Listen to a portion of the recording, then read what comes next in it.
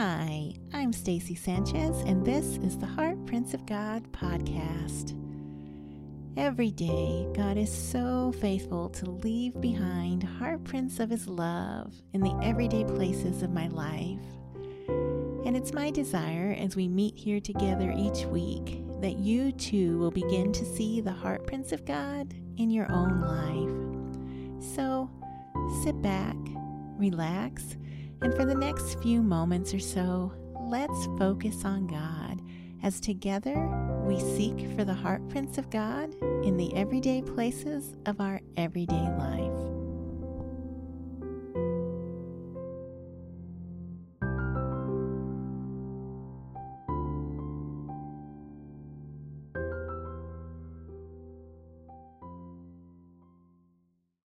I wonder if you might be a little bit like me.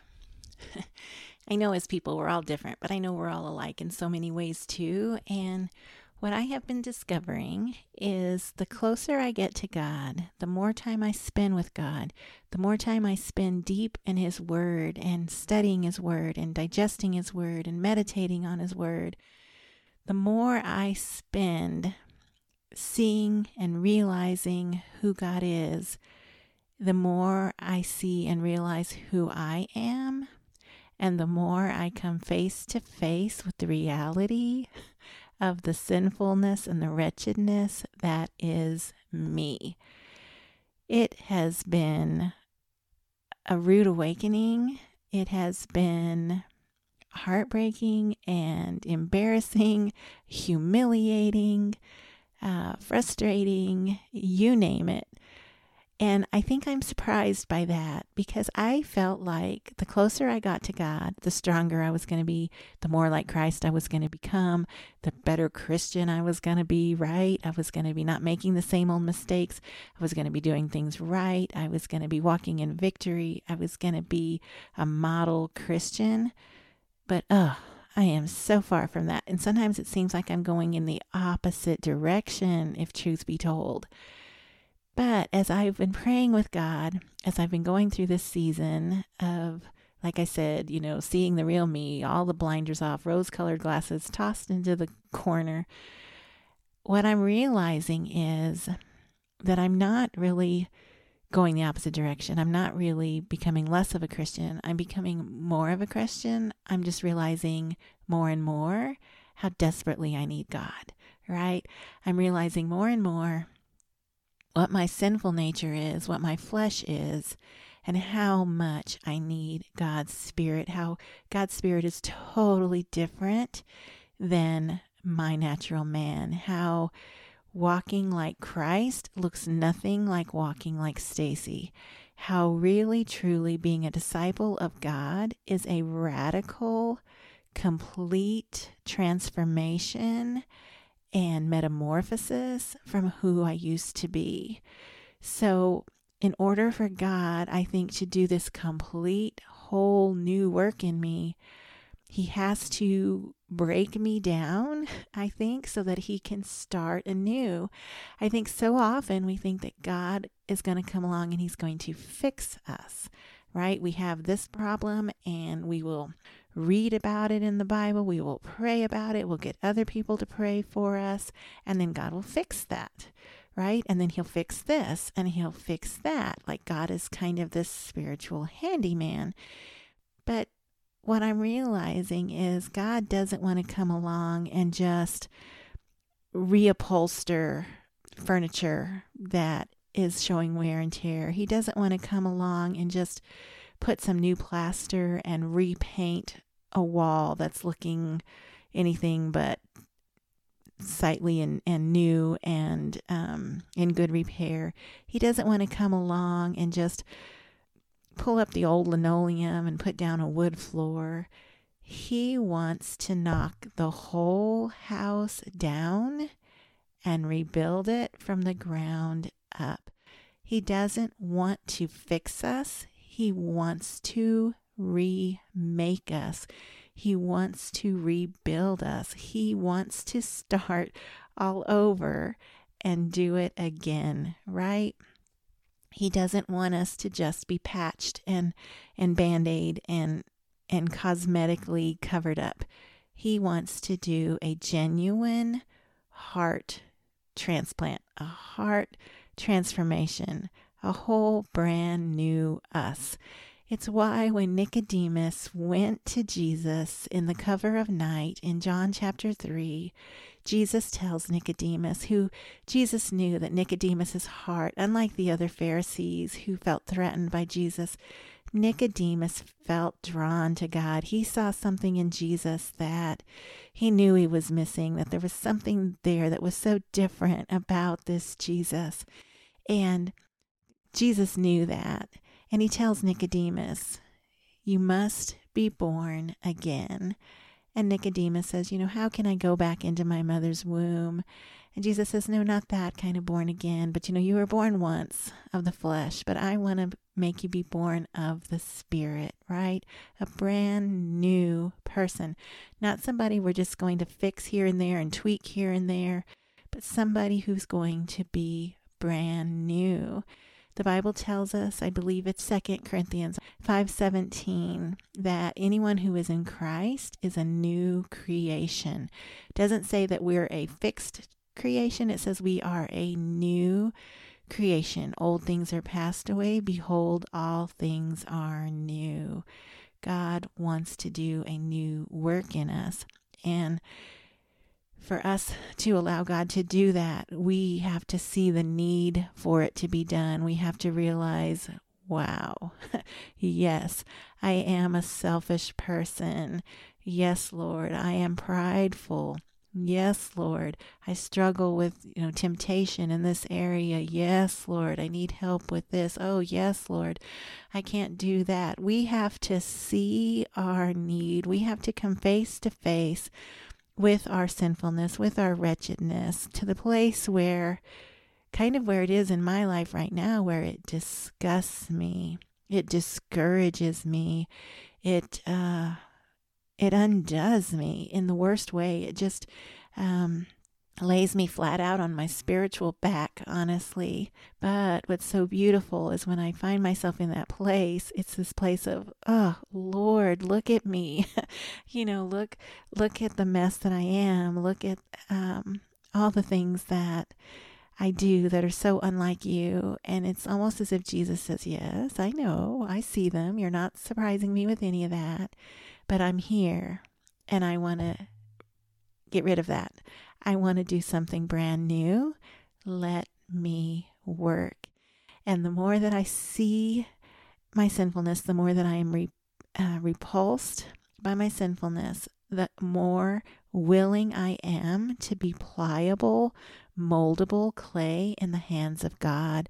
The more I am willing to sit back and say, not I, Lord, but your will be done. The more I am willing to say, Lord, change me. Lord, heal me. Lord, make me like you. And the beautiful thing with that is that's a prayer that God is always faithful to answer.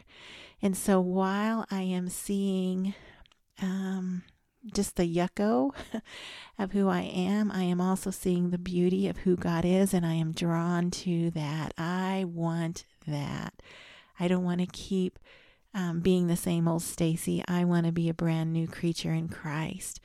And the beautiful thing is that in him and through him, I can be that because he wants it even more than I want it. And I think about Galatians 2:20, where it says, I am crucified with Christ. Nevertheless, I live, but not I, but Christ who lives in me. That's the place we have to get, where we are so tired of our sinful self that we die to self. In fact, God says we have to die to self because he knows that's the only way that he can truly come to live in us and through us is for us to die to self.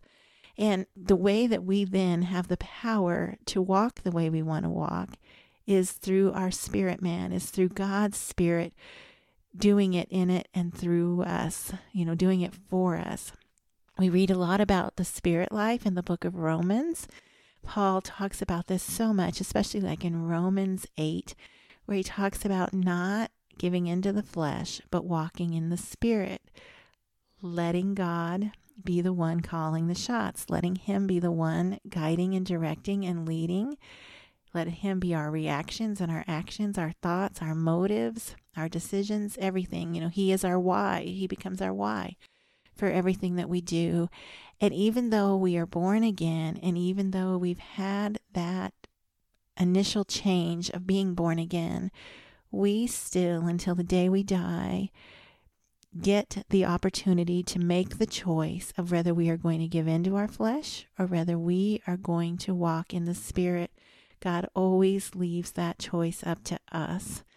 And walking in the Spirit is truly the best place to be, right? That's the only place to be, is walking in the Spirit. That's where we find our true peace and our true joy and our true satisfaction in this life. No matter what's going on around us, those things can stay because we are in the Spirit. And so, like I said, I don't know if you're like me, and I don't know if you've had this struggle too. And if so, I just want to encourage you, if you feel like you are failing God, if you feel like you are going in the opposite direction, if you feel like, throwing in the towel and saying, I'm just never going to get this, and look at me here, I should be so much further along in my walk, but I feel like I'm not.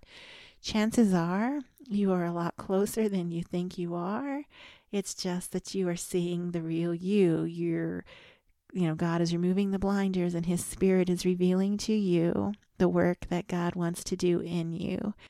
So don't run, don't run unless you're running to God. That's the only direction we should ever run, is straight to God.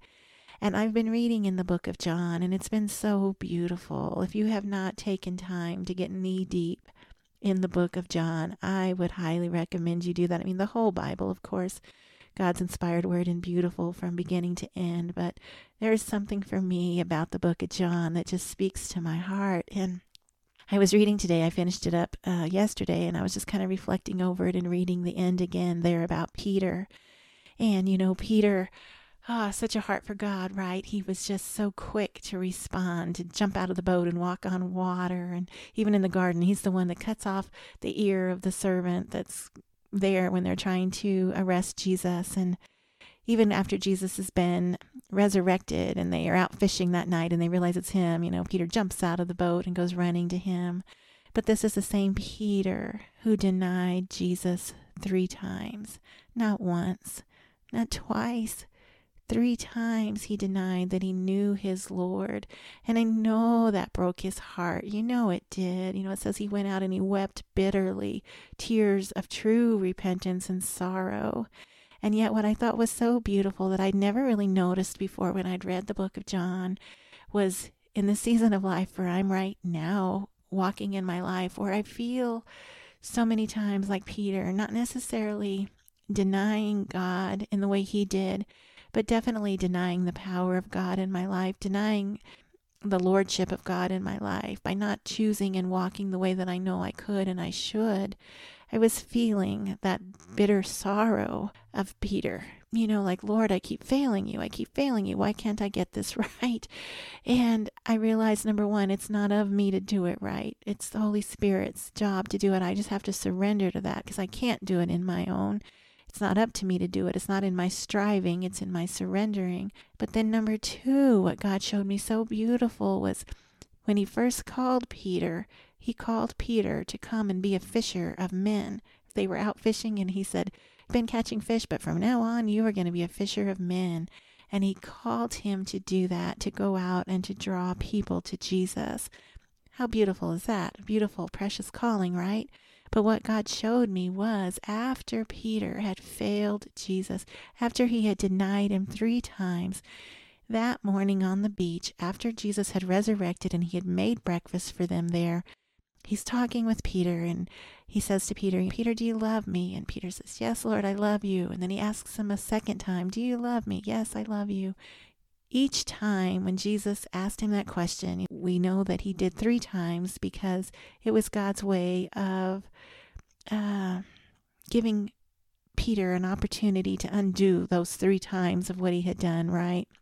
For each denial, here's a confession of, I love you, Lord, to cover that. How beautiful is God to do that. But then each of those times after Peter says, yes, Lord, I love you, he said, feed my flock. care for my sheep. And what God showed me that I had never realized before was here.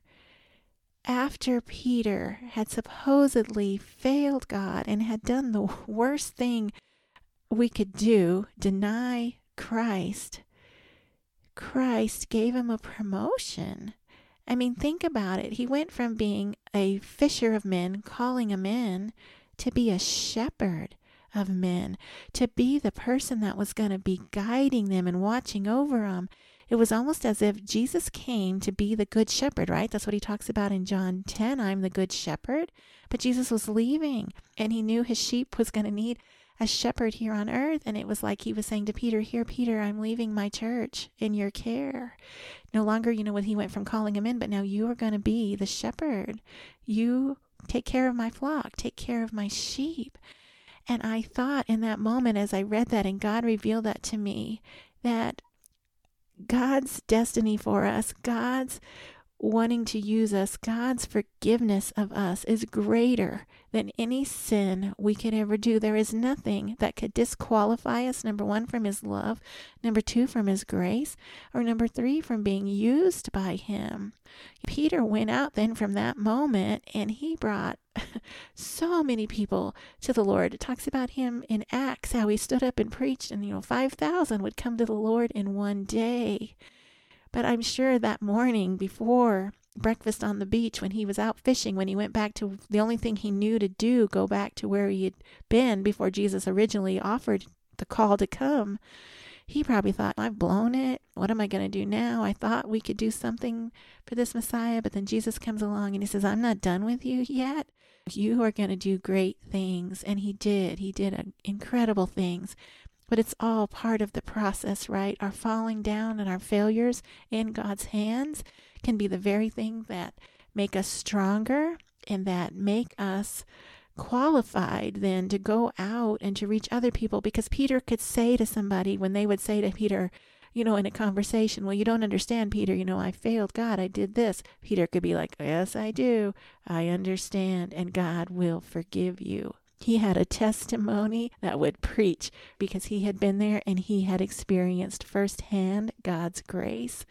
So, no, if you feel like that you have blown it too much, if you feel like you've gone too far, if you feel like God cannot use you, if you feel like instead of getting closer to God, you're getting further away, no.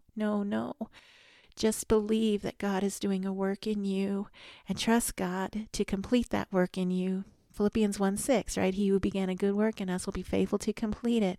God will, but we just have to keep making sure, like John told us also in John 15, to remain in the vine. We just have to remain. In fact, as I was reading John, God kind of kept putting three things on my mind that we need to do. Number one, we as Christians need to remain. We have to remain in the vine. Then number two, we are called to love others.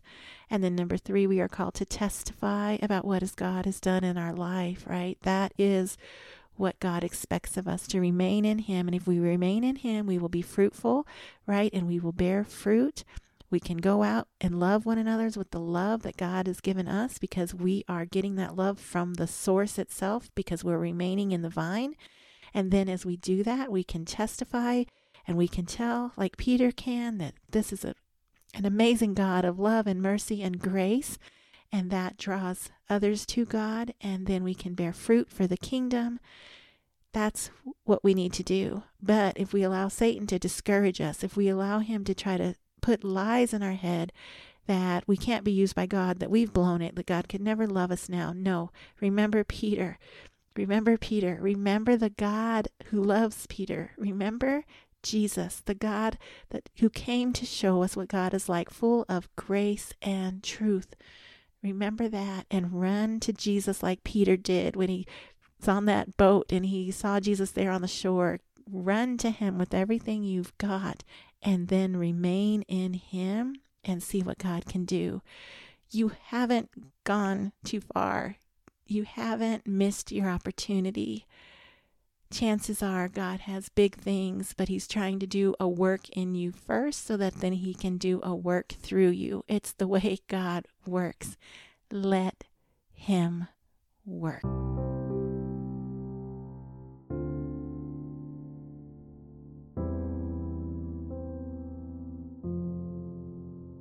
Our gracious Heavenly Father, Lord, you are so beautiful. You are so faithful. You are all love all the time. And Father God, you know who you've created us to be. And you know that in order for us to be that, we need you. We need your Spirit living inside of us, in us, and through us. Lord, forgive us for our failings. Forgive us for our shortcomings. We want to be like you. We want to honor you and glorify you in all that we do. But Lord, first we need to be born again by your Spirit, and we need to be remade into your image again. We need to allow you to come in and to knock down the walls and to remove the carpet and to just start from the foundation and just build us up anew in you, Lord, in your Spirit. Lord, we give you full control. We give you full access to every room of our life. And we ask you to come in and do what only you can do to make us more like you. And Lord, for the times that we fail, for the times that we hurt your heart, we thank you that in you and through you we have forgiveness, that we have an advocate, one who loves us, one who comes along and forgives us and picks us back up and tells us to keep going. Lord, we thank you that we can never do anything to be outside of your love, to be outside of your grace, to be outside of your purpose for our life. Lord, here we are. Do your work in us, and then allow us the awesome privilege to go out and to do your work in our world. Help us to remain in the vine. Help us to love others with the love that you have loved us with. And then help us just to testify to your goodness to everyone that we meet, Lord. Thank you, Father God. And we ask all these things in Jesus' precious name. Amen.